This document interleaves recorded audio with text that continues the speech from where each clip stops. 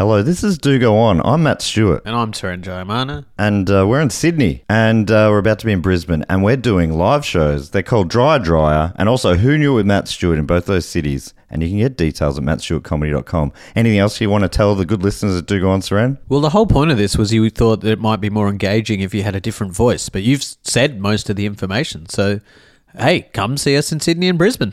Yeah, that was engaging.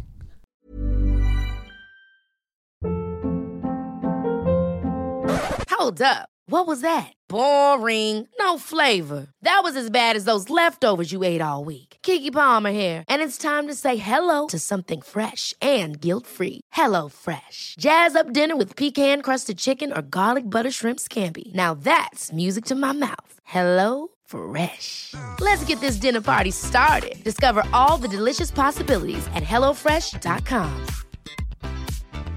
Many of us have those stubborn pounds that seem impossible to lose, no matter how good we eat or how hard we work out. My solution is PlushCare. PlushCare is a leading telehealth provider with doctors who are there for you day and night to partner with you in your weight loss journey. They can prescribe FDA-approved weight loss medications like Wegovy and Zepbound for those who qualify. Plus, they accept most insurance plans. To get started, visit plushcare.com/weightloss. That's plushcare.com/weightloss. Hey mates, just before we start the episode, it's me, Matt Stewart. Thank you so much for tuning in to our 300th episode. It was a great time. It was recorded in front of a live audience at the Stupid Old Studios. It's a small and intimate and beautiful crowd. Thanks to those who came out. If you want to watch it, you can still see it. It's up there to be streamed at saucepresents.com. There'll be a link in the show notes. Check it out there. It's an extended cut.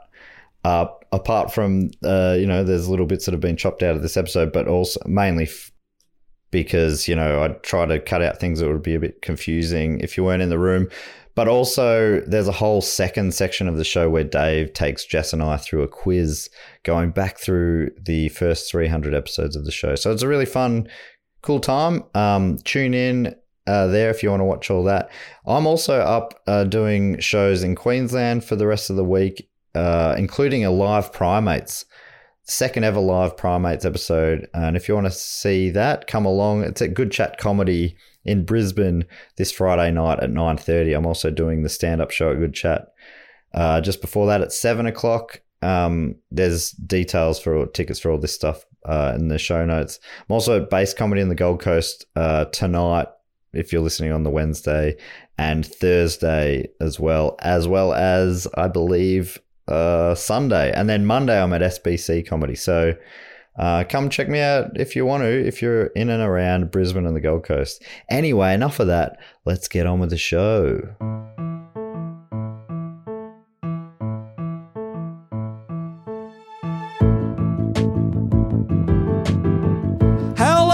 Welcome to the 300th episode of Do Go On. My name is Dave Warnke, and as always, I'm here with Jess Perkins and Matt Stewart. Yeah!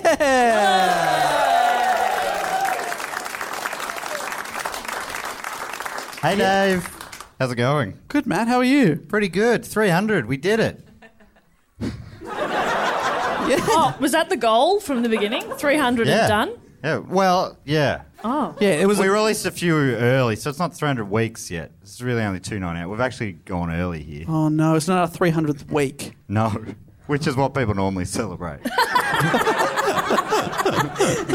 300 weeks of podcasting. How long have you been alive? Today, 15,000 weeks. I'm very old. That means nothing to me. Yeah. Is that a lot? Oh, so much. Cool. So we're actually doing this podcast live at the Stupid Old Studios. It's the first time we've done one with a live audience here. They know that already, but I'm talking to the people listening on the podcast now. Yeah. Which, what I think of the podcast is sort of like entertainment on the go. Whoa. That's something I've coined. I don't know if it'll take off, but... Unbelievable. I reckon that's great. I'll use that. Yeah, great. I think that, yeah. Well, remember to credit me when you do. Yeah, I will. Matt's a feminist. Yeah. Yep.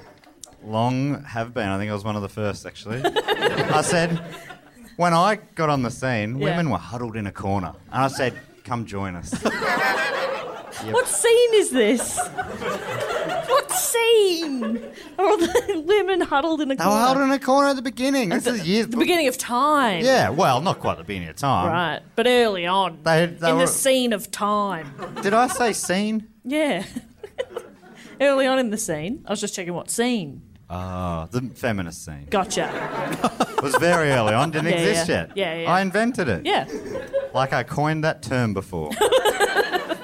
Anyway, yeah, I just think women should be given a chance. So, and it's, some people say that's brave, but I just think that's right. Yeah. And I'll stand up. I don't care if I get persecuted for it. Mm-hmm. And can I just say thank you? Yeah, you can. Yeah. And can I just cut you off just there and also say thank you? You've done a lot for those in the corner. Dave, can you explain for the 300th time what is this show? Well, for the past 299 episodes, what we've done here is taken in turns to report on a topic, often suggested by one of our listeners, go away, do a bit of research, bring it back in the form of a report, and then tell the other guys what they're going to talk about. Nearly got there. The end bit. I fell off. It's It a real sounded mess so at good the until end, what they're going to but- talk about. Basically, Matt's got a report here he's going to give to you and I, and he's got a question to start with, I believe. That's right. Okay, here's my question. What do elephants, horseshoes, four-leaf clovers, and shooting stars often symbolise? A good night out. What? Jess, if you weren't there, you don't know. Is it luck? It's luck. Fuck. Jess wins again. So for the 300th episode, I'm doing a triptych or a triptych. Some people say is how you're meant to say it. Of reports about incredibly lucky and or unlucky people. Oh. The first one is about a Croatian music teacher named Frane Salak, aka the world's luckiest unlucky man. Does that mean it cancels each other out and he's Yeah, just he's just pretty a man. normal? Just a man. He's the world's man. Check him out. Check him out. Bring him out. Look at him. There's a man. World's man. This one was suggested by Quack Atomic from Pennville, Indiana, in the United States. Jean-Nicolas Bourdon from Montreal, Canada. Atticus from OJ, California, USA. And Tom DeWilton Holmes from Norwich, Norfolk in the UK. There isn't a lot of information about Salak's early years. It seems he was born in the late 20s or early 1930s, depending on the article you read. There's a few, yeah. Tell you what. Journalism is not what it used to be. By the late 50s or early 60s, again, depending on the article you read, his story becomes a little better known, as this is when his series of unfortunate events begins. In 1962, Salak was in his early 30s. Or Or his Mid-30s. mid-30s. let's pull you up on a technicality there. And according to Chris Littlechild, writing for Ripley's.com, believe it or not, while riding the rails from Sarajevo to Dubrovnik, a freak accident saw his train catapulted into a river. 17 passengers were killed, but he was able to swim to shore with nothing but a broken arm and hypothermia for his troubles. This harrowing event was just a drop in the ocean compared to what was in store for him next. Can I just quickly ask you to explain how what does a train catapulting look like? Like they get to a certain bit and then it just flies up in the air, Yeah. launched. Yeah. Wow. Yeah, it just went... you know what I mean? They got to get that fixed. It's too late for that, Dave. So this was one of the first of his 7 major brushes with death. The second incident is perhaps the most incredible. And then the rest will be pretty disappointing. It's a shame he didn't Afterwards. finish with the big one. to be honest. Yeah. The rest is like paper cuts. Ow! Ow, again! Oh. Oh! 5 more paper cuts. Sprained his ankle one time. According to John Kurosky, writing for All That's Interesting, Frayne Salak had never been on a plane before, but desperate times called for desperate measures. According to Salak, the year was 1963, and the 32-year-old Croatian man had just received word that his mother was ill. 32 or 30... Something.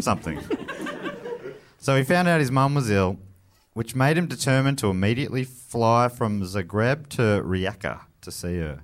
The earliest flight available was already fully booked, but Salak said he managed to persuade the sympathetic airline to let him sit at the plane's rear with the flight attendant. Different time, right? He just went, Oh, come on. That spot at the back, the little cushion on the wall. Oh, just sit in the toilet. It's fine. it's all right.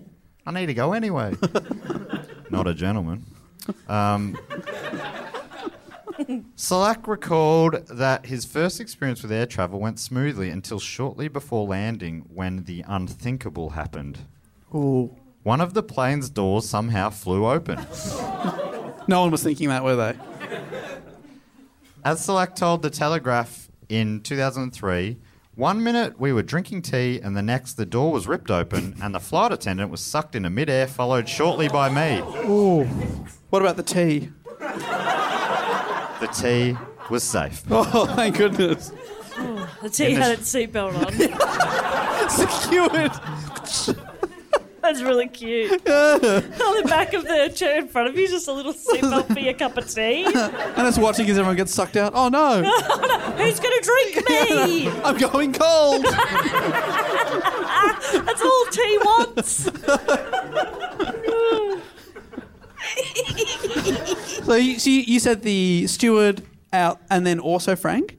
Frayne, yeah. Frayne. Frank. Not a weird name like Frank. Frayne. Sorry. I mean, some articles probably referred to him as Frank. Let's be honest. They do. And someone who suggested him also referred to him as Frank. Gotcha. Poor Frayne. That's the 7th near-death thing he had. He almost got punched by a man, confusing him for Frank. Yeah. So he's been sucked out of a plane. He's been sucked out of a plane. Something that you never want to happen to you when you're on a plane. That's one of the last things you want to have happen to you on a plane. You are not wrong. Sucked. That was so intense. Man, he was sucked out of a plane. And you think me saying it was intense? Yeah. Well, wait until you get sucked out of a plane. Holy shit. Yeah. Obviously, slightly different when you're sucked off on a plane. Obviously. That's one of the best things that could happen on a plane. One of the best. But sucked out of a plane. Yeah. No. And when those two get confused, Yeah. oh, it's a real nightmare. Yeah. No, Yeah. sucked off! Yeah. Too late. But it was too late. Unless they jump after, but good luck getting a suck off, falling to the ground. Yeah. Like, how can you focus on it when you're plunging to your death, you know? It's a very good question. Yeah. I mean, I got a pretty strong mind, but I'm trying so hard to push him towards a regret face. Yeah. And I feel like I'm close. Tipping. this is a new me. No regrets. No regrets. Soon after the plane crashed, so they flew out, and then the plane crashed, leaving the flight attendant, 2 pilots, and 17 other passengers dead. But not Salak. What? He miraculously survived after landing in a haystack. What are you talking about? What? He awoke in hospital, shaken, but not particularly injured. Just covered in hay. He was furious. What is all this hay? Oh. I was going to get a suck off. That's not the right term, is it? Suck job. Don't. Please never look me in the eye when you say suck a job ever again. Suck job. According to Salak via Kurosky, in 1966, also the year the Saints won their one and only. The only time they've been lucky. Yeah. Feels good. One for day. So according to Salak, in 1966, he was on a bus. So this is the third one now, which is not it's better than paper cuts, but Yeah, I mean, you are absolutely right. Now I know what it is. Sucked out of a plane, How do you top that? landing in a haystack while everyone else dies. Yeah. He's going to get sucked out of a bus. So you Still landed in a haystack. start to understand why he's known as unlucky but lucky. Yeah. He's so unlucky to be involved in all these accidents, but Right, lucky yes. that he survived. You don't want to be anywhere near this man. No. No. So in 1966, he was on a bus that skidded into a river, leaving 4 dead, while he swam safely to the banks and suffered only minor cuts and bruises. Apparently, the local neighbourhood was aware of his rotten luck, and like Dave was saying, Karofsky quoted one of his neighbours, "Put it like this. If I heard Frayne had booked a flight or a train, I would cancel." Yeah, I think that's fair. That's fair. Yeah. At what point do you start thinking this guy's in on it? Yeah, I was He's just thinking. doing stuff. I was just to thinking he's one of the best serial killers Yes, yeah. in history. Oh, He's just gotten away with it. Wow. There's people dying left, right, and centre, and he's just swimming away. I hadn't considered that. That's a good point. By 1970, Salak had given up on public transport and was getting around by car instead. Clever. Much safer. Right. safer. No one ever dies in a car. Nah. This change of transport wasn't enough for him to ward off the accidents. One day, he was cruising down the motorway when his car's fuel tank exploded. Luckily, Salak was able to escape his automobile just in time. He landed in Leapt some out. hay. It's a very hayy country, Croatia. Croatia got a lot of hay. Hay everywhere. So, yeah, the fuel tank just exploded. Yeah, just an exploding fuel tank. Right. Sure. You know, And that's number 4? that happens. Yeah, that's number 4. Whoa. Wow. 3 years later, in 1973, his car tried to kill him again. Killer car is very funny. This time, a malfunctioning fuel pump caused an engine fire, somehow resulting in flames shooting through the car's air vents at poor old Salak. Again, he survived, though much of his hair didn't. Oh. It all singed off. But apart from that, He's all right. he's all right. You Karofsky- could just use some hay as a toupee. Yes, now you're Hay thinking. Hay toupee? toupee. And he could buy it on lay-by. Then he'd... Wait, hang on. Hang on. You're trying to- He can get it. He can get it. Hate to pay. Yep. Hate to pay. No more to pay. No, that's What about if he steals it because he hates to pay? hates to pay. Something like that. Oh, we'll edit that bit out. The pun king has struck again. Karofsky continues. After 22 accident-free years, Salak said he survived being hit by a bus while walking in Zagreb in 1995. He just bounced off the front. Got up, Bounced off the got front. up, walked away. The following year, 1996, Salak claimed that he was driving in the Croatian mountains when an oncoming truck caused him to swerve off a 300-foot cliff. However, he said that he was able to jump out at the last second Come on. and watch from a tree at the cliff's edge as his car plummeted downwards. He had time to climb a tree. I think he jumped down and he grabbed on the tree, and that's how he survived, right on that. This guy's full of shit. Now he's leaning into the unlucky thing, and he's like, yeah, and then I jumped out of the car, and it went off a cliff, and I saw the whole thing from a tree. Shut up, Frayne. I believe him. Salak told the Telegraph that his friends were eventually hesitant to get in a vehicle with him or even be near him at all. There came a stage when I was lucky to have any friends at all, he said. Many stopped seeing me, saying I was a bad karma. I was bad karma. I was a bad karma. I just know there will be no more accidents, he added. I'm going to enjoy my life now. I feel like I've been reborn. Oh, no. Why would you jinx yourself like that? It's the worst thing to say, Frank. Yeah. Well, that's 7. We've gone through the 7. God has been watching over me all these years. The devil has moved on to torment someone else. He said this in 2003. When the reporter asked him about his history with the accidents, he said, "You could look at it 2 ways. I was either the unluckiest man in the world or the luckiest. I preferred to believe the latter. But of course, all good things must come to an end. Oh, no. And no. so did Salak's run of near-death accidents. when his luck took an unexpected turn in 2003. Soon after that interview... Nah, that's lies. Just before, he bought a lotto ticket and won $1 million. No! No! Look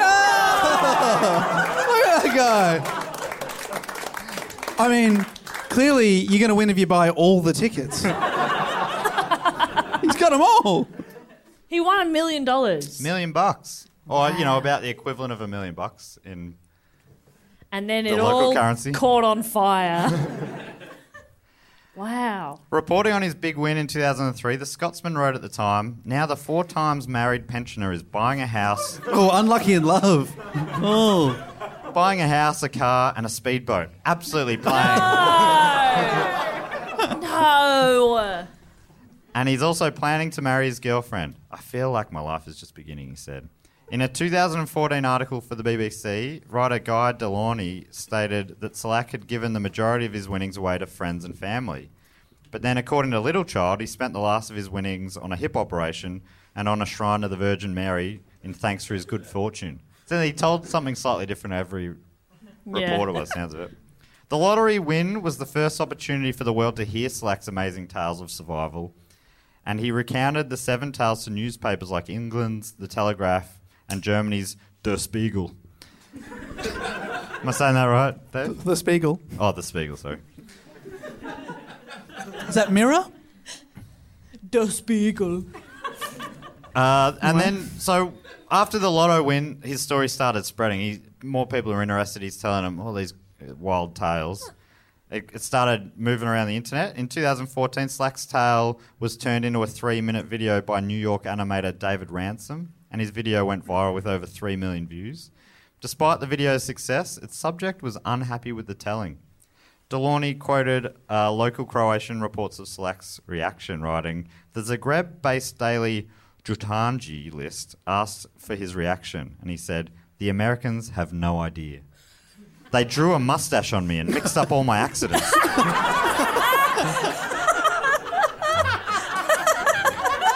This guy's a loose cannon.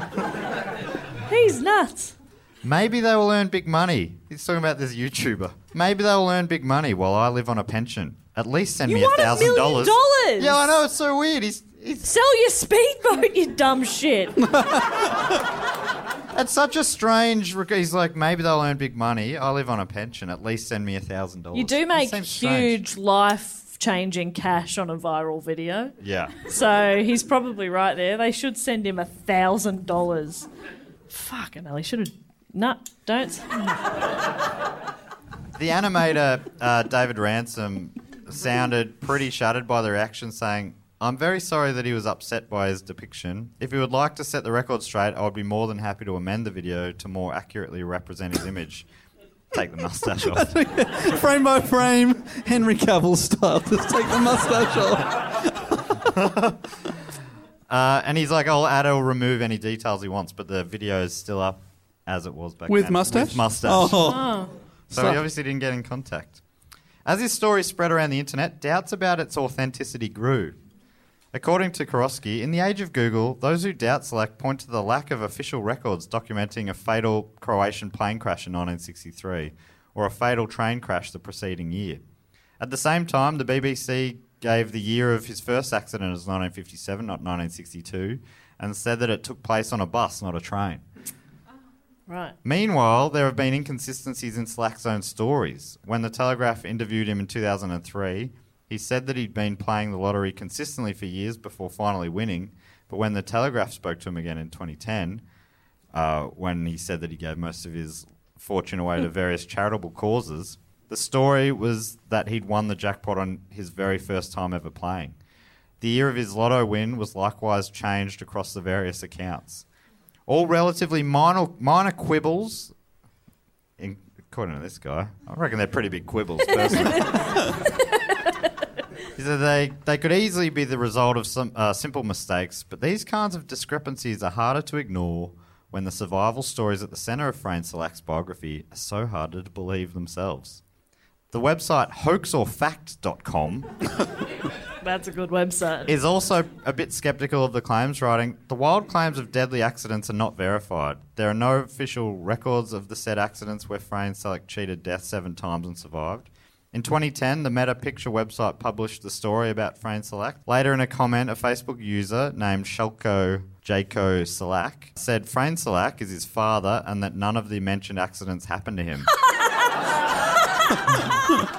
Throwing Dad under the bus. He said, except for a couple of minor car accidents. He explained that his father dreamed of fame all his life and fabricated the story after winning the jackpot, writing, "Another media that copy all those lies. Photos are fake, and none of that happened to my father," all caps, "my father." "Except a couple of minor car accidents. After winning that jackpot, my dad, who dreamed of fame all his life, has found and paid local journalists to write about amazing life full of close encounters with death. Some foreign correspondents in Croatia copied the story without checking any evidences or proofs. Internet picked it up, and Croatian Baron Minhausen was born. Old man, make you journalists all fools."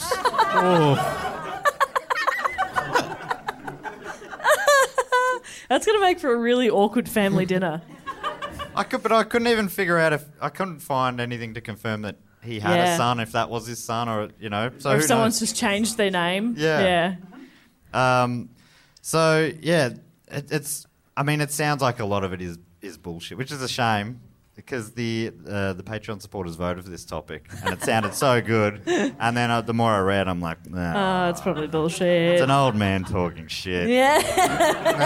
Oh no. Oh dear. So, yeah. Of Selleck's amazing life story, Kurosky is also dubious, though he hedges his bets a bit, saying, "Perhaps his story contains a mix of truth and lies. Perhaps he's misremembered some details that have caused inconsistencies. Or perhaps those who have retold his stories have mistakenly added inconsistencies themselves and thus muddied the waters." What do you reckon? Oh, full of shit. Oh, this man is my new god. I believe everything he says.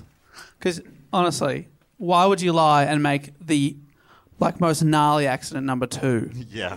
If you were going to tell a story, craft. you'd build it to 7. So that Yeah. makes me think that it's all But true. then, would you think that's what a liar would do? How convenient that my most Okay. dramatic, near-death experience was the last one. I'll hide it in there somewhere, and then the last one can just be like, I had a car accident. Yeah, okay. It was his big mistake because that's the one. There's websites saying all the world plane crashes of 1963 and just lists them all. Oh, It's like shit. None in Croatia. So it's, but I mean, it was 1963 or late 50s. But also there were none then either. Yeah. So, What a fun website that would be to browse late at night. All the plane crashes there have ever been. well, that was my night last night. So. That's got to feel good. Because people always say, you're more likely to get hit by a car. I don't care. It's still scary up there, isn't it? Yeah. Bloody hell. Pretty fun. I love the detail of we're about to have tea. That's fun. That's good craft. Yeah. So I felt I was like I could have padded it out, made it the whole report, but I felt like it'd be a bit unsatisfying to have the episode about a story that is possibly fully bullshit. Oh. So I've got 2 more stories about some very lucky/unlucky people, and these ones are almost definitely true. Okay. Okay. I think these ones are true. All right. Planning for your next trip? Elevate your travel style with Quince. Quince has all the jet-setting essentials you'll want for your next getaway, like European linen, premium luggage options, buttery soft Italian leather bags, and so much more. And it's all priced at 50 to 80% less than similar brands. Plus, Quince only works with factories that use safe and ethical manufacturing practices. Pack your bags with high-quality essentials you'll be wearing for vacations to come with Quince. Go to quince.com/trip for free shipping and 365-day returns. This show is brought to you by BetterHelp. I got to get something off my chest. Okay. I ate your last biscuit. Saving them for my wedding. That has been stressing me out. I'm so sorry. It feels a lot better to get that off my chest. You know, keeping things bottled up can affect people negatively, and that had been affecting me. And that's a weight off my shoulders. Yeah. It was delicious. I'm not sorry, but I did take the last biscuit. That he was saving for his wedding. I didn't know that. That is upsetting to hear, but I think I'm going to have to get some positive coping skills, learn to set some boundaries. Mm-hmm. Well, maybe you could give BetterHelp a try. It's entirely online, so it's very convenient. It's flexible. You can fit it around your schedule. You just fill out a brief questionnaire and you get matched with a licensed therapist. You too can get it off your chest with BetterHelp. Visit BetterHelp.com/DGO today to get 10% off your first month. That's BetterHelp, HELP.com/DGO. So the first one's about a lady named Anne Hodges. Probably bullshit. I don't trust her. Sounds like a fake name. Anne Hodges was in Alabama on the 30th of November 1954. Nothing strange here. That's where she lived. Okay, I was going to say, where had she been up until that point? During that afternoon, a meteor lit up the sky, moving at approximately 200 kilometers per hour, visible from parts of Alabama, Georgia, and Mississippi. Locals reported seeing a bright reddish light crossing the sky, like a Roman candle trailing smoke. Others described it simply as a fireball. It's like, oh, like a meteor? Just that. Oh, there's a meteor in the sky. Fireball! Yeah. According to Carrie Corrigan, a research geologist at the Smithsonian's Natural History Museum. Say the name again. Carrie Corrigan? Oof. Jess and like I, we didn't hear anything after that. Yeah, name. you're going to have to repeat You're gonna that have to again. repeat that. But start with Carrie Corrigan. According to Carrie Corrigan, Oh, there it is. a research geologist at the Smithsonian's Natural History Museum, she said, meteorites are not rare. They've been falling on Earth since the planet's beginning, and they fall all over the Earth. Most meteorites found by humans on Earth are in the range between the sizes of a golf ball and a fist. They lose about half their volume when passing through the planet's atmosphere. A great deal of the extraterrestrial material landing on Earth falls into the ocean, and much of it is extremely small. We get hit by dust all the time, according to Carrie Corrigan. We got hit by dust. Yeah. Huh. Is that a fun fact? No. Dave, is that a dull Yeah, that's fact? dull. Yeah. That's dull. That we get hit by intergalactic dust all the time? Well, if she'd written it that way, yeah. That sounds good. Just dust. She can't spin a Oh, yarn. cool. Dust. That's fun. Oh, yay. Dust. I'm trying to jazz this up for you, but That's you trying to jazz it up? Dust. Trying to jazz it up? Dust. come So on you down for some dust. You can't jazz up dust. Yeah, this is the best I can do. I just did. Intergalactic speckles. Speckles, I'm here for that. I get Speckles is speckles. fun. Yeah. So as the meteor lit up the southern American skies, Anne Hodges was oblivious to the spectacle. According to Alice George, writing for the Smithsonian, the 34-year-old lay napping cozily under quilts on the sofa in her Alabama home. Was it nighttime? It was 2:46 p.m. Okay. Or it was about to be. I guess up to now it's anywhere up Yeah, to 2:45 I was just making p.m. sure it was a nap and not a sleep. Okay. If it's nighttime, it's just a sleep, isn't it? Even if it's 3 hours? Oof. I mean, do we have time to get into this? What constitutes a nap? Where does it go into kip territory? Okay. And then when is it just a sleep? Yeah, that's a good point. Yeah. I think of all sleeps as naps. Just long naps. and I've short little naps. naps, big naps. Yeah. Medium naps. Okay. That's a good That's way to just live. how I do it, Yeah, no, I so- love that. I love that. So I've described to you Yes. up to 2:45. Yes. Let me now tell you what happens at 2:46 p.m. Whoa. when she woke with a shock as the meteor fizzed like a bullet through Hodges' roof, smashing into her radio before hitting her. She was hit by a meteor. And hit her radio. Yeah. Was the radio okay? The radio got fucked up. Oh, no! Did it set it off? It turns it on, suddenly What station was it on? Darren Hinch is blasting. Oh, shut up, Got Darren. that. That's such an old reference for you. Darren Hinch. Yeah. You know he's in politics now. Not anymore. Oh. Okay. Put me back in my place. We're both off. Is he back in radio? Good on him. He's written a book. Anyway, saw him tweet that. Has anyone heard of Darren Hinch? Has anyone heard of Darren Hinch? It used to be a big deal. Okay, well, I met Darren Hinch once. What? Very briefly. I was doing trivia at a pub in Hawthorne, and I was setting it up, and there's all...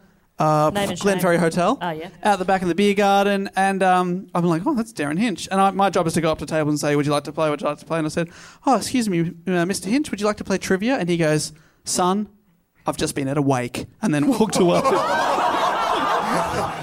So, do you want a sheet or not? Yeah, that's really rude. Yeah. It's a yes or no question. You can just say no, thanks. So, Was he consoling like a widow in black? Sorry, mate. Sorry to butt in here. do you At guys want to play this table trivia? it says reserved for wake. Yeah. You guys want to play trivia or not? Yeah. If you guys aren't going to play, could you move on, please? Yeah. Get out of here. I mean, as fun Could as you Hinch mourn is. elsewhere, please? Okay, so it's hit the radio. Let's The put Darren Hinch radio's to one side. fucked up. Yeah. That's obviously very Darren distressing. Hinch has gone off. What about Darren Hinch? Darren Hinch is also no longer on. His brother Darren. So how's she going to listen to the radio now? Well, she's not. That's the thing. On what? Remarkably, though, despite being hit by the 8.5 pound, 4.5 billion year old space rock, Oh, you really jazzed it up there. That's good. I did a bit of Google. I'm like, can you call a meteor a rock? I think you can. Okay. I'm so worried about scientists listening. As we Yeah. know, there's a lot of them. You don't want to get a scientist giving you an actually, you know? Yeah, you don't want to Oh. get the science community offside. Yeah, no. They know how Space to rock. fuck you up. Smashing a beaker. Those guys, It's happened before. they're fucking scary. Yeah. So she gets hit by this 4.5 billion year old rock. Space rock. Space rock. And all she got was a massive bruise down her left side, which you can see here. Oh. That's a beauty. That's one of the best bruises I've ever That's seen. one of the best. Yeah, Wow. that's great. So I guess we'll link to the photo for people Yeah, at for home. people listening to the podcast. It looks, yeah. It's got a real space rock bruise Yeah, or vibe, like- doesn't it? If you just saw that photo and someone said, what do you reckon caused this bruise? What would you say? Space rock, yeah. Space. Oh, yeah, I Me agree. too. You'd be right. It would have been Trying so to jazz weird it if... up for you. He thought about saying someone else. Yeah. Which would have been absolutely bonkers. Yeah. Like, oh, I reckon Car hit by car. tractor car. Yeah, tractor car. It's not even a thing, man. Yeah. You made it up a new motor This transport. fucking guy. It's been nothing but trouble. Nothing but trouble. Since he walked in. So according to George, Hodges remains the only human being known to have suffered an injury after being struck by a meteorite. Oh. There was a cow that died. but humans, she's the only one. And is the cow the only cow? Only cow. Okay. Only known cow. Wow. But sorry, I can't help but circle back a little bit. The radio was not able to be repaired. No. Right. Oh, imagine. They lost the radio. Imagine if you died and the last thing you hear is Darren Hinch. Oh. That's the way I want to go out. I also work on radio. You couldn't... Well, why don't you interview Darren? I'll tune in. Yeah. Oh, what a great name, Darren. Love You it. wouldn't want to listen to me on the radio on your deathbed. That hurts, Matt. That really hurt. No, I'd be there in person. Back announcing Flume. Back announcing flu. He's dying of. He's old. He's old. He's old. He's dying of flu. According to Michael Reynolds, a Florida State College astronomer, you have a better chance of getting hit by a tornado and a bolt of lightning and a hurricane all at the same time. Wow. Which makes sense because, I mean, this has only ever happened once. Yeah. So. But how many times has that exact combination happened? Yeah. And how many cows? Twice. Have you seen Twister? Yeah. Yeah, Makes you think. it does, doesn't it? So apparently a larger meteorite split in two as it fell toward the ground. One piece hit Hodges and the other landed a few miles away and a farmer found it. he was going through ploughing his field with a donkey, and the donkey's like, "What was that?" Yeah. And then he went back and he heard on the radio because his was still working. Must be nice. He heard that, Darren's back announcing. Yeah, a meteor. A meteor. Oh, that was Flume. Also, this just in Meteor. So he heard that a meteor hit, and he's like, "Oh, that's what that weird black space rock must have been." So he took it and apparently sold it, bought a car. Did he have to go back? Because his first thought was, "Oh, what's that weird black space rock?" Anyway, keep ploughing the Yeah. field. That's an I'll plough annoying around spot. it. Yeah. And he sold it. Yeah, he sold it, and apparently, or according to 1950s reports, he made a pretty penny. Wow. The entire meteorite is officially known as the Sylacauga meteorite, which is what the town in Alabama was called. Beautiful. But it's popularly known as the Hodges meteorite. Hodges' husband, Eugene, knew nothing about the extraterrestrial invasion of his home until the end of his workday, when he returned home to find his house surrounded by a crowd of people. "We had a little excitement around here today," Anne Hodges said. "A little excitement? That was her in the bed with this huge bruise. Bit of excitement." God, I'd be milking it for all the sympathy I could. I'd be like, "Oh, you better get me a cuppa." I've been hit by a meteor. Oh, I think I would get myself yeah, one, I but think the you, meteor. Oh, I think you better make dinner. That'd be me for like, I don't know, how long could you milk that? 10 years? Honestly, this lady was having a nap at 2:45. I don't think she's a go-getter.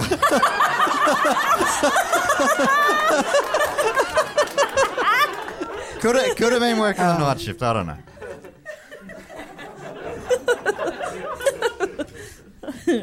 Look, I often have naps. I know. And that's why I know. How much of a piece of shit you got to be Takes one to know one. to be asleep? Love an afternoon nap, which I call a small nap. George also mentioned that in the hubbub after the meteorite strike, Anne Hodges became a minor celebrity. Her photo appeared on the cover of Life magazine's December 13 edition with an article entitled "A Big Bruiser from the Sky." It's pretty fun. Okay. I feel like I could have done better, but all right. Big Coincidentally, bruiser. Meaty Oh, sore. you do better. Meaty sore. He just did. He just did. And then like an arrow. Check out my Meaty meter sore. That's it's something. better than big bruiser from the sky. It was at Sounds the like meteor. meaty sore. It works written down. Right? Thank you. Coincidentally, Hodges lived across from a drive-in theatre named The Comet, which featured a neon depiction of a comet soaring through space. Pretty wild. As Hodges lived in a rental, the owner of the rental wanted to claim rights to the rock. She's like, "They crashed into my house, that is my meteor." And Hodges is like, "No, but it hit me." It hit me, yeah. It chose me. The landlady, Bertie Guy, thought it belonged to her, and Hodges said, "Suing is the only way she'll ever get it. I think God intended it for me. After all, it hit me." Yeah. That's how God That's works how in God mysterious ways. I intended think. If he wants you to have something, He'll he will bruise ya. shoot it. He'll shoot it from the sky, Yeah. like a taco cannon or a t-shirt Yeah. cannon at a festival concert. Taco cannons made it here yet? When I went to a festival in Austin, Texas. Stay weird out weird. there. And that's on an episode we recorded for next week. Anyway, so You're going to love it. but there was they stopped between bands. This truck came out with flags waving and stuff, and they shot. So onto the stage. They drove onto the stage, a mini sort of buggy, That's so good. music and flags and everything, and then they shot. Burritos? Burritos. I said Burritos. tacos, didn't I? That imagine hard shell tacos. Hard shell open. So, did you get a burrito from the festival? Yeah, they were cold by the time they got to you. You don't Breakfast say. burritos, What? Really? heavy on the egg. It was egg in a wrap. I mean, it was fun to see. Yeah. It was less fun to eat. But Yeah. the cannon doesn't warm them up You think so? on the way out. Funk. Made a great sound. Ridiculous. Yeah, there was some kinks. Definitely some kinks going out. You're the worst customer at a music festival. The cannon didn't heat up my breathing. The case eventually was settled out of court with Guy, the homeowner, the landlady, getting $500 to let Hodges keep the meteorite. When Eugene Hodges was unable to find a buyer for it, unfortunately the other half of it sold, apparently made a mini fortune out of it. Huh. They couldn't find, I don't know if they were asking for too much or what, so the family ended up using it as a doorstop. A $500 doorstop. And eventually it was donated to the Alabama Museum of Natural History. So Anne Hodges was amazingly unlucky to be hit by a meteor, but I guess by the same token, pretty lucky to survive it. Very lucky, unlucky. You see the theme here I'm drawing? Yes. Yeah, you made that quite clear at the beginning of the episode. I'm starting to piece it together. Yeah. People are going to hear more and more and they're going, okay, I'm connecting some dots. Let's see what story number 3 has to reveal. So this is the final one of the 3. And it happened in a small village of Sodeto in Spain with a population of less than 300. Pretty new town or village. It was set up in the 50s or 60s, depending on which article you read. I'm going to read a bunch of this from an article by Suzanne Daly writing for the New York Times in early 2012. Just a few weeks ago, the 70 households in this isolated farming village were struggling under the double whammy of Spain's economic downturn and the ravages of a severe drought. Some were even thinking of passing up Spain's huge Christmas lottery known as El Gordo, or the Fat One, which is something of a national obsession. But they bought tickets out of loyalty to the Homemakers Association, which makes a small percentage of the sales. So a local community group goes around and sells all the tickets and they get a little cut. So the town ended up still buying the tickets, and their number came in. No. All but one household in Sodeto held at least a piece of the winning ticket in the lottery's huge first prize of $950 million, the biggest ever. Oh. Some of Sodeto's residents, mostly farmers and unemployed construction workers, won millions. The least fortunate came away with a minimum of $130,000. And the giddy feeling that life, in its mysterious ways, was giving them another chance. It is one of the rare bits of happy news amid the relentlessly gloomy European economic crisis in which Spain has been one of the hardest of the hard luck cases. But it has not come without its own cost. The village, until now just a dot on the map, about 3 hours northwest of Barcelona, has been inundated with salespeople and fortune seekers ever since. On a recent morning, the vendors just keep showing up. Bankers in suits offering high interest rates, car salesmen talking up BMWs, and furniture dealers going door to door. Want to buy a couch? Are they carrying the couch? The sofa on their back. Yeah. Like many other local farmers, Jose Manuel Penella Cumbra, who had recently invested in more efficient irrigation techniques, worried about how he would meet his payments. But his wife bought 2 tickets worth $260,000, and his son found 2 more she had bought earlier and had forgotten about, bringing the total to $520,000. Imagine that. She'd forgotten about it. Yeah. It's just like a donation to the local thing, a bit of fun. I kept saying, look for some more. But this money means that now we can breathe. And the best part is that it isn't just me. Everybody won. It's a really nice tale about a town. It's like no one's left out apart from one guy. That sucks. The day of the lottery announcement was collective madness, the residents said, as they realised how many of their neighbours had won too. As news spread, the farmers raced into town on their tractors. The mayor, Rosa Pons... They got there like 6 hours later. They raced in. Whoa! Everyone's just out walking them. We'll see you there. We're just gonna walk. So the mayor, Rosa Pons, used a megaphone to congratulate everyone. Annika Bourdet, the cafe manager, ran into the street with her socks on. Fun detail. Even though they had holes in the toes. There were shoes on top, but she was wearing socks. Bit of fun. In what seemed like 20 minutes, the bankers were on hand to collect the tickets, and then the local news media showed up. Some of the ladies talked about going to the hairdresser, Mayor Pons said. But the hairdresser won too, and she said, I'm not working today. So that ended that. The lottery, first established in 1812, is a huge event in Spain. Many people take the morning off to watch the televised coverage of the numbers being drawn from a gilded spinning cage. Spain's lottery works differently from those in the United States and Australia, I guess. This year, there were 1,800 first prize winning tickets with the same number. So that's why a whole town can win it, even though they've bought a lot of different tickets. It's kind of a nicer way of doing it. And they're all basically buying a share of this thing. As the tickets cost $26 each to get a full share of it, they are often broken down to $6.50 participations, and they're the ones that ended up getting you $130,000. The Sedito Homemakers Association sells the tickets every year and usually nets about $1,300, which it uses to pay for food and decorations during local festivals. This year, the tickets the women sold here and in visits to 17 neighbouring villages brought in more than $150 million in winnings. Even now, the residents of Sedito are prone to giggling when they retell the stories of where they were when they heard and how they almost did not buy any tickets, or how someone's grandmother had a secret stash of tickets tucked away in her purse. Wow. But selling the tickets was difficult this year.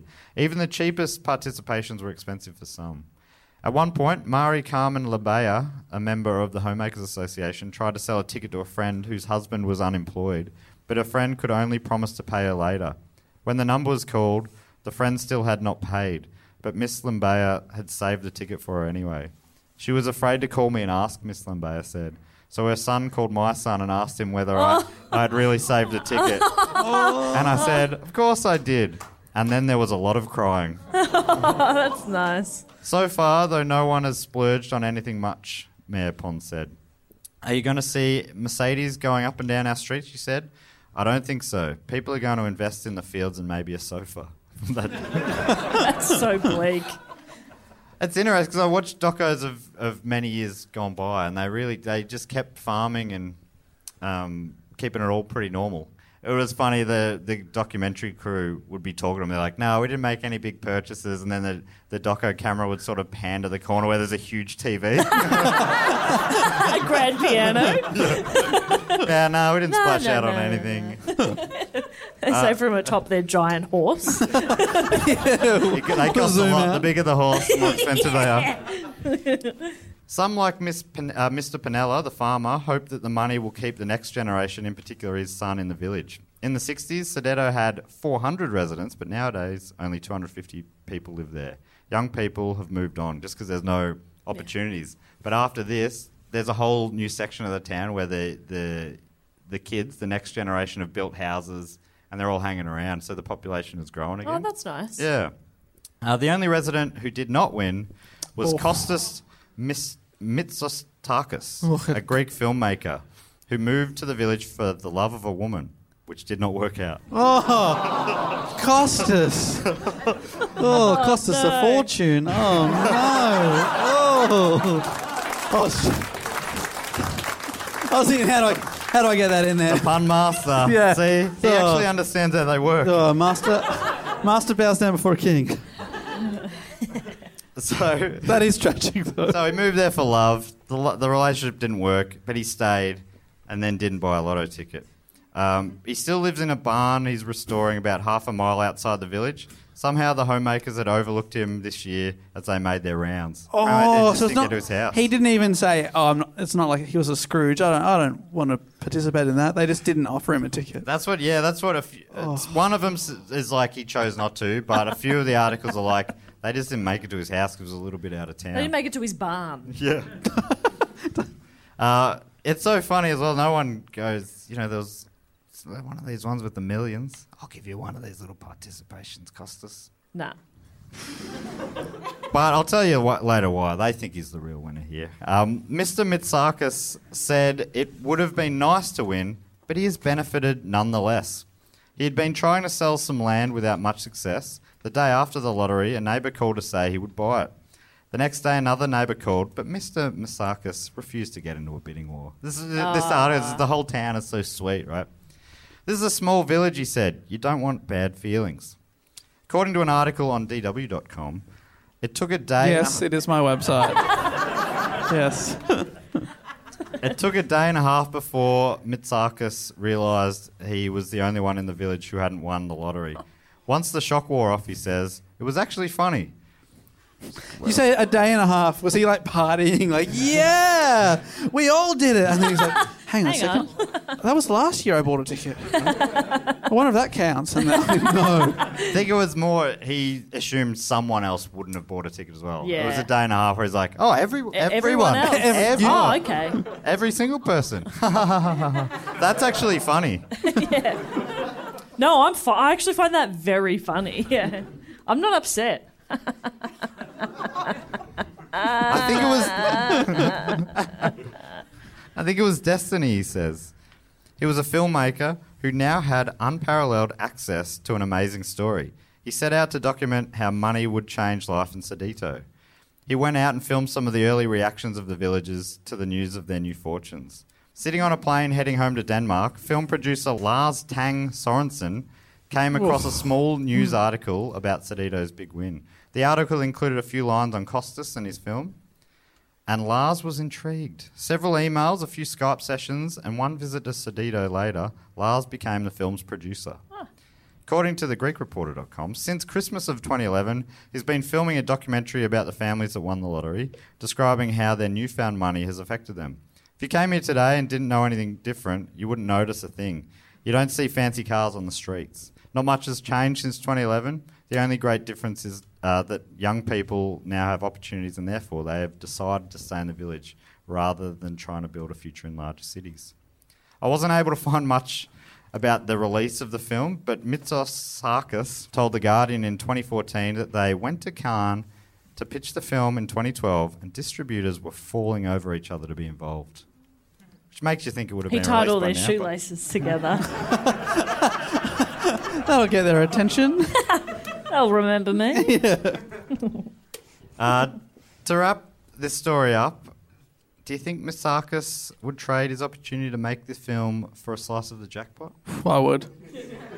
Because then with the jackpot you could make another film. Yeah. Only now with a budget. Yeah. Well, The Guardian asked him this question and he replied, I think I wouldn't change anything. Although at first I didn't feel that way, I don't like to think of life in terms of money, and I love what I do. It's like my hobby. Making films brings me pleasure. So he's happy. That's nice. So yeah, I kind of finished with a less fun and just more sweet story. Yeah, that's nice. But are you saying that he's unlucky but lucky? Yeah, well, he says in his mind. He says he's lucky. He's lucky to have been around it. He loves the town. And he's really loved making this film. This is his passion, and he got a story. You know, like a story, kind of a story that is pretty famous around the world. And he got it. He got the like exclusive access to make that. Do you reckon documentary. people agree to be in the film because they feel bad for him? He's the kind of guy that walks into the general store and they're all talking and they just suddenly go really quiet. Yeah. Hey! Like covering up their golden grills in their mouth. Hey, Arthur, how we are were ya? just talking about normal things. Good to see ya. Anyway, I'm just buying bread. Like a normal person buys it's regular. bread. They don't need bread. Rich people don't need bread. Rich people don't No know. way. They don't need it. So that should end. You know, maybe that ends the podcast episode. I thought it just was nice, you know, because I feel so lucky and unlucky to do this podcast with you. So I thought it appropriate as a topic. Beautiful. Well done, Matt. Give it up for Matt Stewart, everybody. Well done. Dave Pruden. Well, sadly, all good things must come to an end. Thank you so much for coming out to our 300th episode. But until next time, we'll say thank you and goodbye, everybody. Later. Bye-bye. Yeah. Every camera.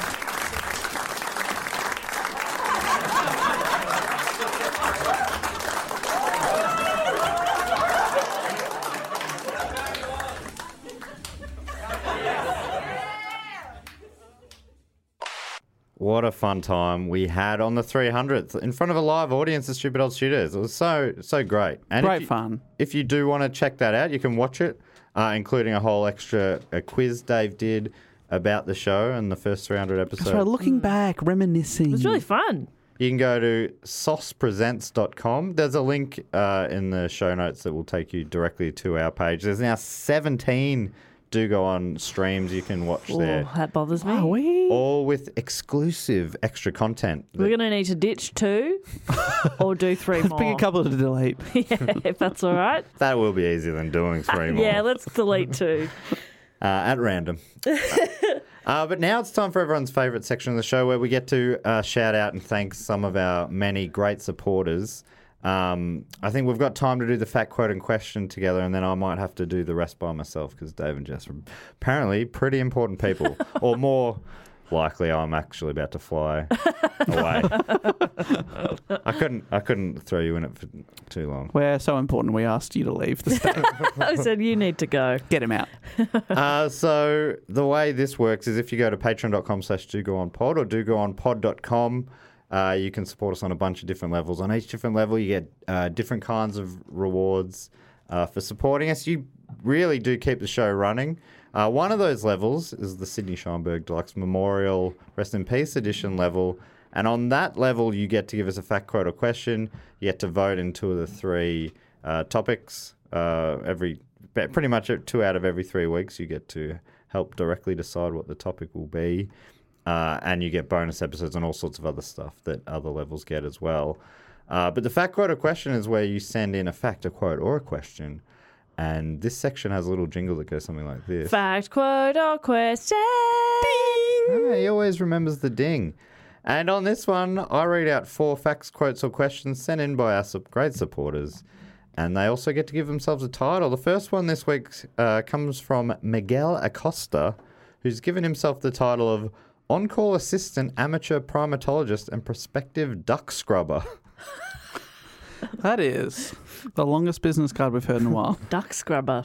And I wonder, is he sort of a duck scrubber helping out our mate from the Science Hour, one of our bonus episodes that we occasionally do?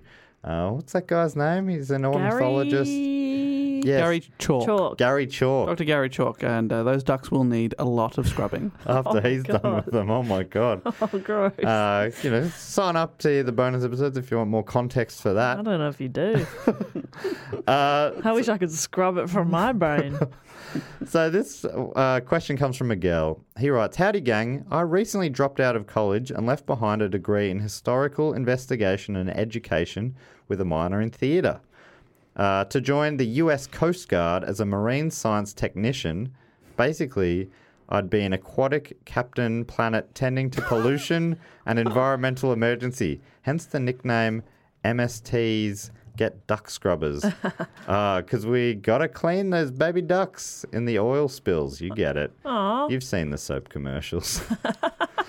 It was a hard decision to make, but I live in Puerto Rico where the opportunities as a history academic or whatever, are very, very limited, and a bachelor's degree here is essentially just a piece of paper. Not like the ones we've got. Yeah.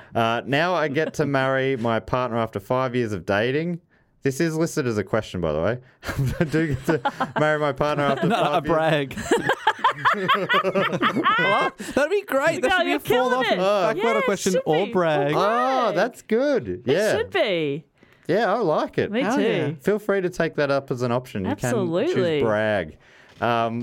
It goes on, and I'd get a livable wage and the free time to be able to start my dream podcast, semi-inspired by you guys, as well as Mission Zach and Cam and Alexi.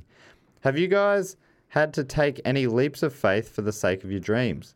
Sorry for the long wind up to get a question, but I thought I should, and a long wind down as well. I love loving it. But I thought I should share my leap of faith. I ship out to boot camp in September and won't be able to listen to the pod for 2 months, which is a bit depressing, but I love you guys, and how'd you like to eat my shit? Which is a line from another one of our bonus episodes, the Phrasing the Bar podcast. That's right, the first ever line that Brendan Fraser said in cinema. So Dave says that at the end of each episode. It's if you don't know, Phrasing the Bar is a podcast where we explore the greatest films in cinema. Yeah. Also, coincidentally, all featuring Brendan Fraser. It's amazing. But no, you did exactly what we wanted, Miguel. You asked a question, but you answered your question. That's what we. If you ever ask a question, we love an answer. My obvious one is I took a big leap of faith quitting the air conditioning industry, my first love. to get into comedy, full-time comedy, including podcasting and the Stupid Old Studios, all the little things, all the pieces of the pie I dabble in. And that took me quite a while to build up years to build up the courage to take that leap. I also loved the company I work for, the air conditioning company, Mercury Heating and Cooling. Do yourself a favour. Great people there, but if they sucked, it would have happened probably quicker. Yeah. Because they were just nice people to work for. I ended up there for 7 years, I think. Is that long? Yeah. How about you, Bob?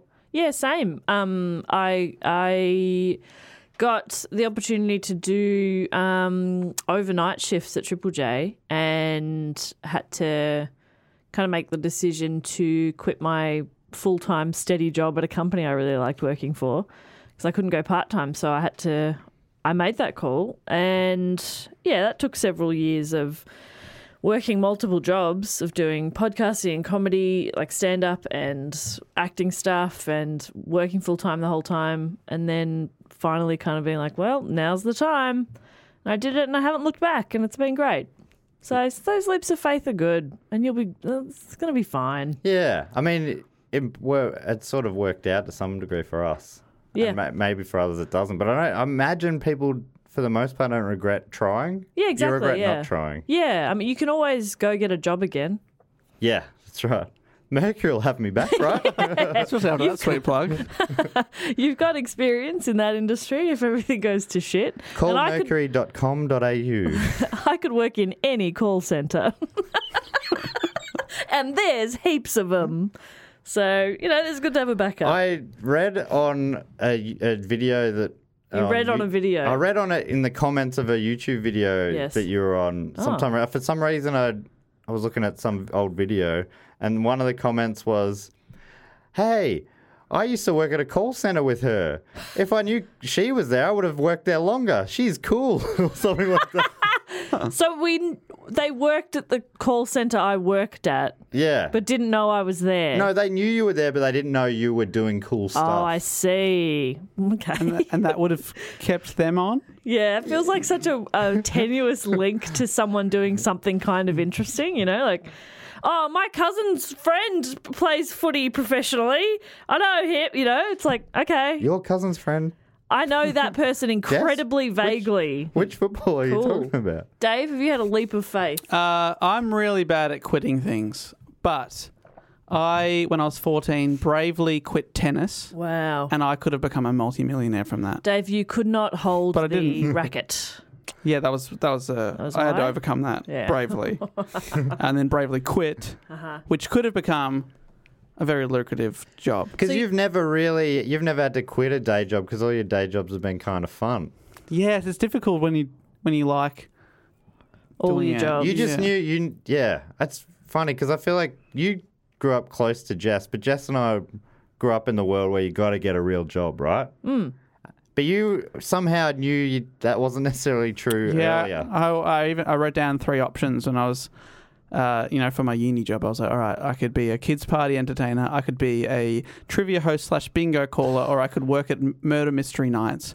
And Are you serious? I applied for all 3, and I got the kids party entertainer first, and then thankfully moved into trivia and then question writing. Your dream was kids party entertainer. Well, I thought I'd rather Showbiz. do that than, I know, looking back, I'm like, what were you thinking? That was such a hard job. Oh, wow. When it goes badly, it goes really badly. That's really funny. That's great. I love it. Thank you so much for that question, Miguel, and congratulations on Just killing it at life. Killing Oh life. my Hell God. yeah. You are crushing Our first it. ever fact, quote, a question or brag. Yeah. Love it. Nailing it. You snuck a question into that brag, and I respect the hell out of that. the next one comes from Gary J from the UK. Gary J. What a guy. Whose title is Waterboy. And Gary J also asked a question. Gary J writes, I remember Matt being super kind to me after his London stand-up. This is me bragging. You can also write in brags for me to read out. Fact, quote, question, brag, or compliment.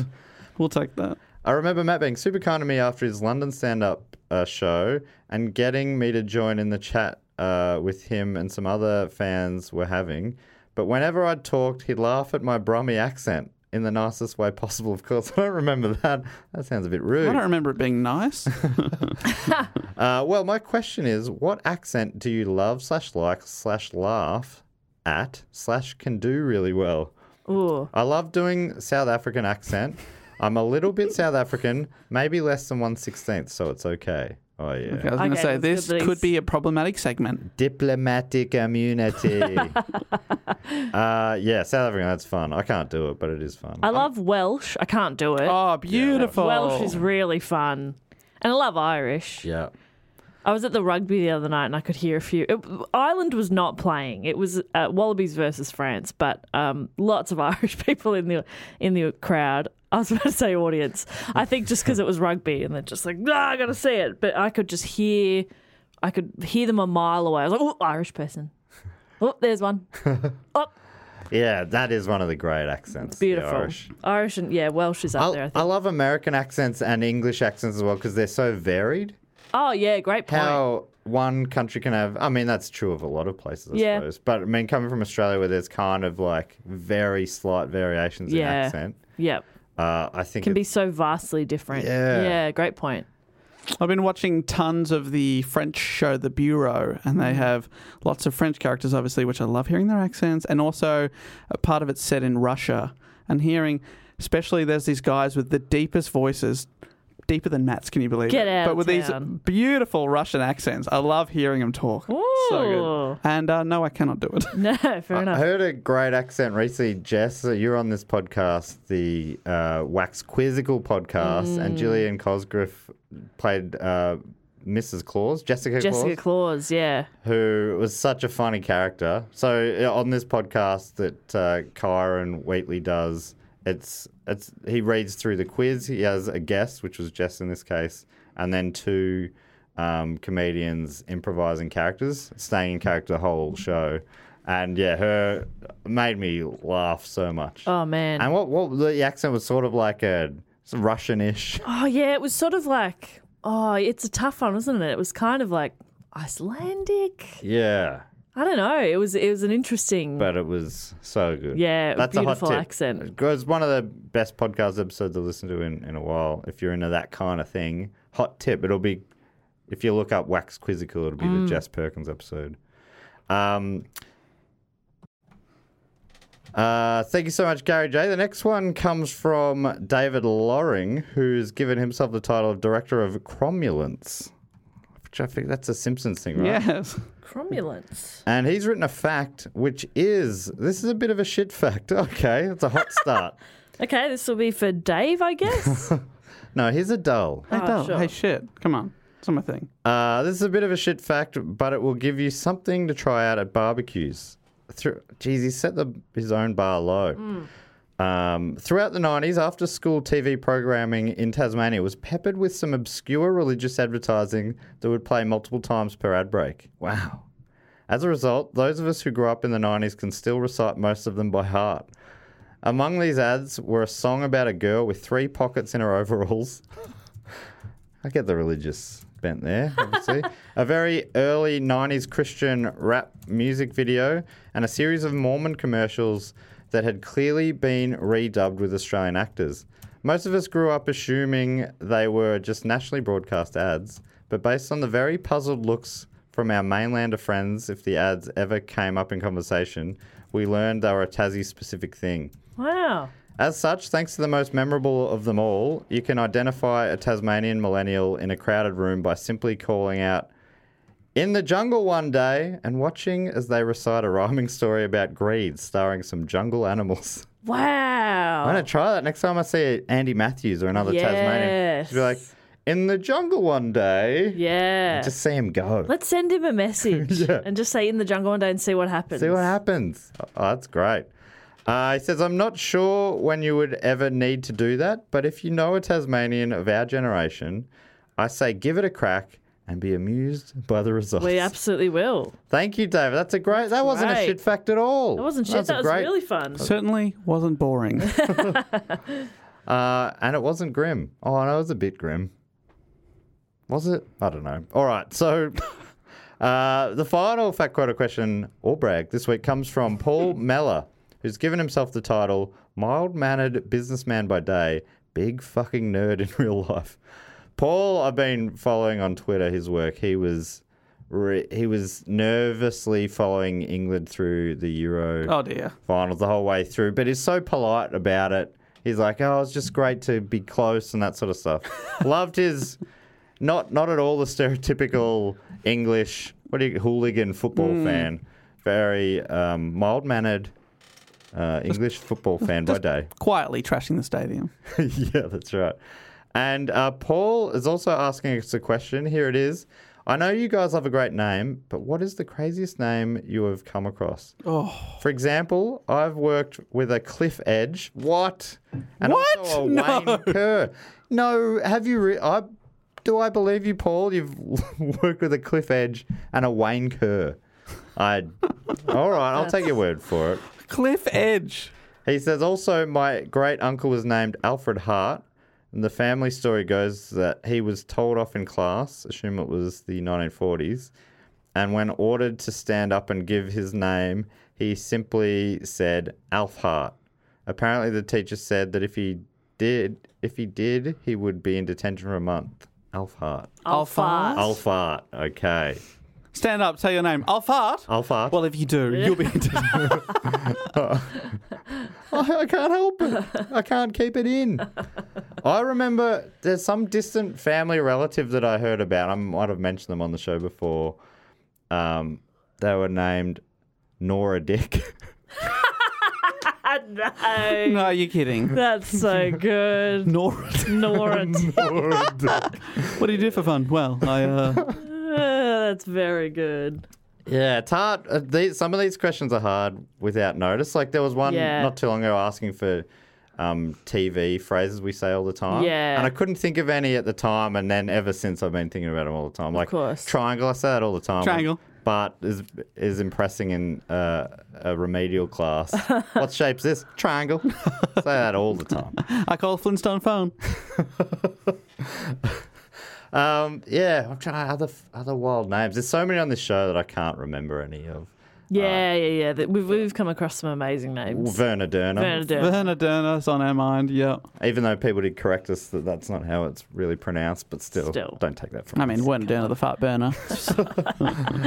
You'll go to detention, Werner. I'll fart. Oh, I didn't get it. That's why I'm not the pun king, Dave. That's you. You got it straight away. Cliff Edge. Cliff Edge. Hard to top, mate. Hard to top. Yeah. Nora Dick, though. Nora Dick. Yeah, okay. You did well. You did really well. It would only be improved if it was Nora Dickoff. Yeah, I'm trying to think of other ones from... Yeah. I can't... Was someone compiling them for a while? There was someone who was putting Yes. together... Every time we went, oh, that's a great name. Yeah. Can't remember where that was. Even but- from the 300th episode, there were a couple where Jess and I went, sorry, can you back it up a bit? Didn't hear anything you said. That's Get right. us to the name again. I can't remember what it was. Like, it just happens. It's week by week. Yeah. It's either people who suggest the topics or the patrons were like, God, that's an amazing name. Yeah. Or these historical figures we come across. There's just... I think, honestly, it's more impressive to have a pretty average or dull name. It seems like every second name is incredible. You're right. Maybe we're just too easy to impress. That's true. You're also But hey, right. I don't want to live in a world where I'm not impressed by names. So, Jess, I'm going to have to say goodbye to you two as I race off to the airport, but I'll finish these from... Did you also say goodbye to me? Oh, did I? Sorry. And also, So, Jess, I'll say goodbye to you. Dave, I will not... Dave, fuck you. but before I go, can you give me... we thank some other patrons, Yeah. and you normally give... So this episode was about people with luck or bad luck. Yeah. I wonder how you could come up with how they're lucky or unlucky. Maybe I'd just find a list of the luckiest people and compare them to them or something. You'll be the one in the town that doesn't win the lotto. And your town is New York City. Millions. They've given away trillions in lottery and you don't get a dollar. And it took you a day and a half to figure out you were the only one. I've been telling people that story. Oh, that's brutal. Just walking around being like, hang on, you won. You all won. Actually, I haven't bumped into anybody yet who didn't. What a realization. Love it. Brutal. All right, well, we'll catch you two next week, and I'll catch everyone else in a second. Bye. Hey mates, that's right, it's me again. This episode has more endings than the bloody third Lord of the Rings. I honestly never even got to the end of the third Lord of the Rings. I think I got through about 3 of the endings. I've heard good things, don't get me wrong, but I'll get around to watching the last half an hour or whatever it is of that. I am here to thank a few more of our great supporters at patreon.com/dogoonpod or dogoonpod.com. And yeah, I found a listicle, highest form of journalism, I think, the listicle, and I found it on ranker.com. I'm now up here on the Gold Coast, obviously Dave and Jess back home in Melbourne. They're locked down. I'm actually feeling very lucky, which is appropriate for this episode, but slightly guilty as well that I'm up in near freedom on the Gold Coast in Queensland, while they're in a tight lockdown back home. But I guess that, I'll do my duty here, and I'll thank a few of our great supporters. It's funny. I've been there for all of Melbourne's lockdowns. I feel like I've what are we up to, the 5th one there now, and I missed out. So bit of FOMO. That's not true. I feel very lucky. So I want to thank a few of our great supporters, and each of those supporters will get a lucky/unlucky person to maybe compare themselves to, maybe to live their lives up to. Can I be this lucky/unlucky? Firstly, I'd love to thank our supporter who's been waiting very patiently. I should say, all of the people I'm reading out today, they've sort of slipped through the cracks. I went back and I went through our spreadsheet and double-checked over quite a few hours during the week. I looked through them all, and I've found a bunch of people who somehow slipped through because of different quirks in the system, either like a payment didn't work at first and then it did, or whatever. It's a confusing system, the Patreon, anyway. I've got a really old school spreadsheet that tries to keep up with it, basically using an abacus. Everyone who signs up, I slide one of those beads across, and there's got to be a better system, which I think we are actually working on. Anyway, I don't know why I'm saying all this. It's very late at night. Just had a fun gig. If you are up in Queensland, I should say, and you're listening to this week, I'm doing a live Primates this Friday night at Good Chat Comedy. I'm also doing a stand-up set there at Good Chat, so this Friday, and and there's also some based comedy gigs on the Gold Coast. So check out those if you're keen, and you're up in the Queensland area, certainly in the southeast of Queensland. Anyhow, I'd love to thank a few of our great supporters. Firstly, from Sault Ste. Marie in Ontario, Canada. I think even Canada I might have mispronounced there. So apologies for that. But I'd love to thank, who's been waiting so patiently, Wyatt Fremlin. Now, Wyatt, I've found, I think, a great lucky/unlucky person for you. This listicle, actually, it's number 1 ranked lucky/unlucky person is Frayne Salak. But this person we've actually done a bonus episode on. I just did a bonus episode, I think, last year. It was a great ep.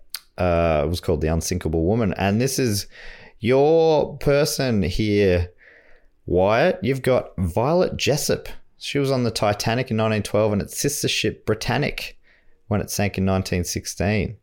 So that's a pretty good one. Pretty lucky, huh? That's what this listicle says. It goes, rhetorically it asks, pretty lucked up, right? Bit of fun. Thank you so much, Wyatt. I'd also love to thank, from Tel Aviv in Israel, Liad Herman. Liad, you're lucky/unlucky. No, this is definitely an unlucky person. Ladja Silbaris was stuck in a jail cell when in the path of a volcano in 1902. The eruption of Mount Pelée on the island of Martinique in the Caribbean resulted in nearly 30,000 deaths. Oh, that's not a good one. Liad, I mean, you've been waiting to be thanked, and this is what you get. Let me give you another one. How about this? Adrian Carton de Wiet, who was wounded 8 times in 3 wars, losing both an eye and a hand, but looks like he survived, hey? That's a bit luckier. Unlucky and lucky. or as the listicle once again says, pretty lucked up, right? 154 say yes, 2 say no. Thank you so much for your support. Long term, Liad, you bloody legend. I'd also love to thank from London, in Great Britain, it's Riz Arzaf. Riz Arzaf, you've got Roy Sullivan, who was struck by lightning 7 times in 25 years. I was close to including Roy in today's report, but I kind of feel like he's got a whole episode in him one day. That's a wild story, right? Struck by lightning 7 times in 25 years. Something you don't know about Roy Sullivan, he's actually a metal pole. No, that's not true. Bit of fun, though. This one, pretty lucked up, right? 217 yes, 57 no. Okay. Okay, the next one. Sorry, I was reading ahead like an absolute amateur. From Santiago in... Let me just quickly double check this. Santiago in CL. Oh, maybe Chile. Oh, of course. Sorry, showing my absolute ignorance there. Santiago is the capital and largest city of Chile. Sorry. I feel like a real fool, but I'd love to thank from Santiago in Chile. It is Estefania Labrin. Thanks so much, Estefania. And your person is Walter Summerford, who was struck by lightning 3 times during his life and once when he was dead. What? I got to tell you, I haven't read ahead for any of this. Just read that headline quickly. This says, the first time Major Walter Summerford, an Englishman, was said to have been struck by lightning was in 1918 on a World War I battlefield. He was reportedly riding a horse at the time, and while the animal died, Summerford was only temporarily incapacitated by the strike. I guess that's because the horse was grounded, right? Does that make sense? I'm not a scientist. I should say that right up the top. Accounts of his life indicate Summerford was struck 2 more times in 1924 and 1930. When he died 2 years later, he was buried in Vancouver in Canada. In 1936, his gravestone was destroyed by a 4th lightning strike. How's it? They're still asking the question. Pretty lucked up, right? 144 say yes, 31 say no. Sounding not all that lucky to me. Anne Hodges is in. This list is following today's episode pretty well. She only made it to number 8. 111 think she was lucked up. 22 not so much.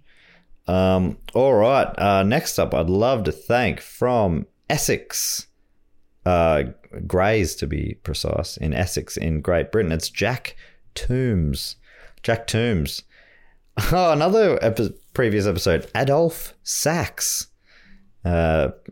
You would probably already realize this, but during his childhood, he fell out of a 3-story window, drank acid, and fell onto a burning stove. One of the most surprisingly fun and interesting stories, I reckon, the history of the saxophone, which Dave did a report on, I think, earlier this year. Check that one out if you haven't already. But you get Adolf Sachs, Jack Toombs. I would also like to thank from Albuquerque in New Mexico in the United States, Santiago Romero. You've got Henry Ziegland, who was killed by a bullet that had been fired at him 20 years earlier. Jesus. Wow. Okay, so it says the story of Henry Ziegland has been called apocryphal by some, and the events of his life are somewhat convoluted. Okay, well, this sounds a little bit like another story we heard earlier in this episode. Ziegland lived in Texas during the late 19th century, and in the aftermath of a failed relationship, his former girlfriend killed herself. The girl's brother blamed Ziegland and set out to kill him. The brother missed when he fired and took his own life soon after. The bullet that was meant for Ziegland lodged in a nearby tree. When Ziegland decided to rid himself of the tree with dynamite in 1913, the bullet reportedly struck him in the head. He was killed instantly. Holy shit. That story is hectic, but surely not true. Anyway, it says 150 think he's pretty lucky. 60 disagree. Starting to think I should read ahead a little bit more. Thank you so much to you, Santiago. I'd also love to thank from Palm Harbor in Florida in the United States, Mark Karoftis. Mark Karoftis. You've got, another that's so funny. This is another episode. Michael Malloy. I don't know if you remember this. This is rated number 11, most lucky/unlucky people in history. 5 of Michael Malloy's friends tried to kill him repeatedly for insurance money, and he was very hard to kill. Great episode. I won't go into any of that in case you haven't heard it, but classic ep. Definitely worth listening to. I think that was a Jess Perkins report. Thank you so much to you, Mark. Couple more I'd love to thank from Bedford in Texas in the United States. How about this one? Ramon Artagaveta. It says, after bravely surviving one shipwreck, Raymond finally felt safe traveling when he booked a ticket aboard the Titanic. Oh, no. Born in Uruguay in 1840, he was an Argentinian businessman. He was aboard a ship, the ship America, when it sank in 1871.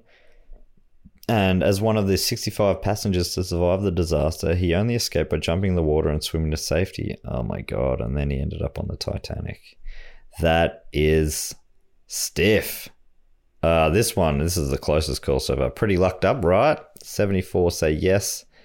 54 say no. So I've got one left to go. Some of these ones I'm reading out, I'm like, oh, these sound like good reports potentially for the future. Last one I'd love to thank from Newtown. I was drinking Newtowner beers tonight, man. Newtowner, New South Wales and Sydney. It's Eric Rudd. Eric, finally for you, this one I think sounds like a great report. So I won't go into it too much because I really think it could be a good one. Tsutomu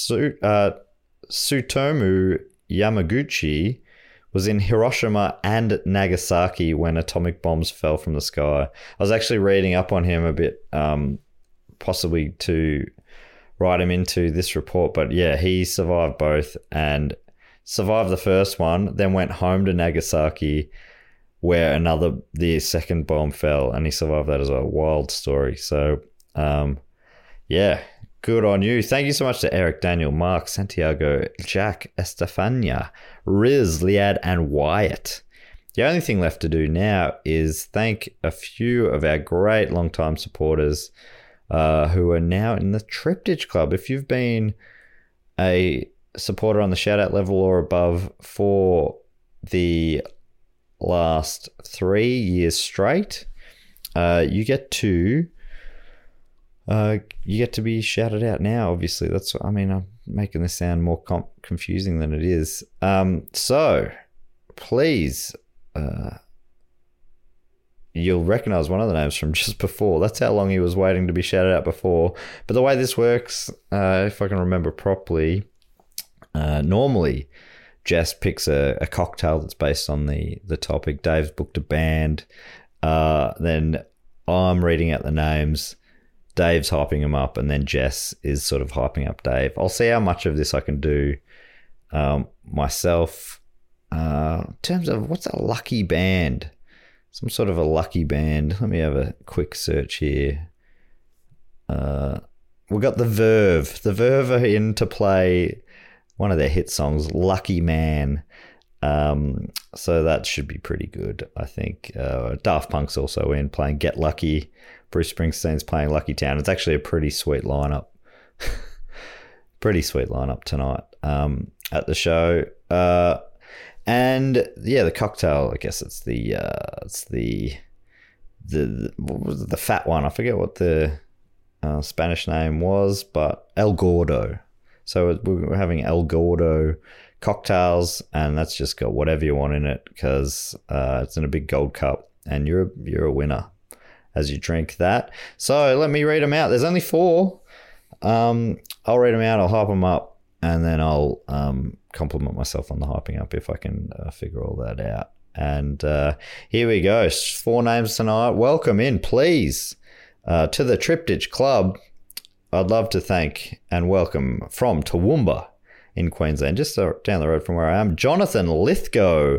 Lithgow, straight to the bloody booth, mate. You can party on in here all you like. Welcome in, Jonathan. I'd also love to welcome in from Mount Airy in MD. Damn it. MD in the United States. Let me quickly look up what MD is. Doesn't matter. It sure does to this person. MD state is Maryland. I think I follow their college basketball team.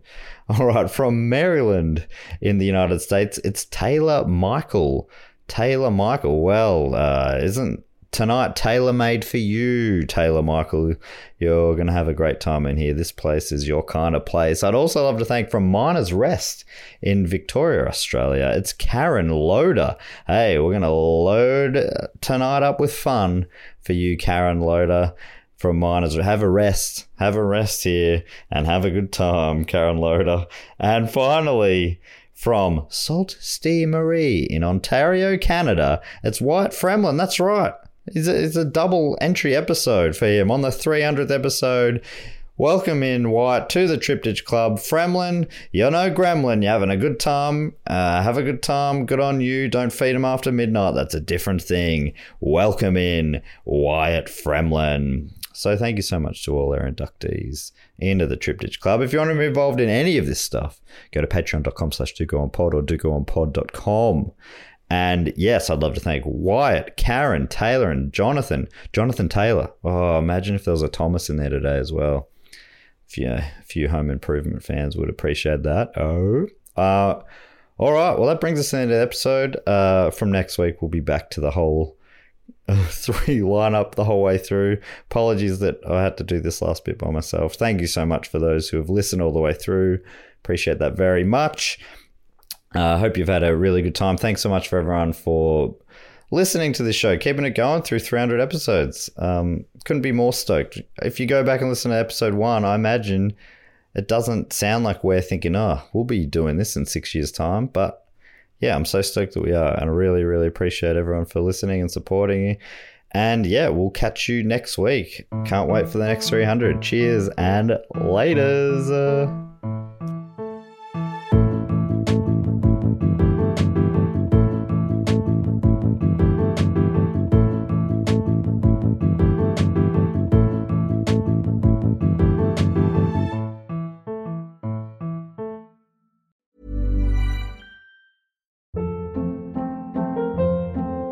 Hold up. What was that? Boring. No flavor. That was as bad as those leftovers you ate all week. Keke Palmer here, and it's time to say hello to something fresh and guilt-free. Hello Fresh. Jazz up dinner with pecan-crusted chicken or garlic butter shrimp scampi. Now that's music to my mouth. Hello Fresh. Let's get this dinner party started. Discover all the delicious possibilities at hellofresh.com.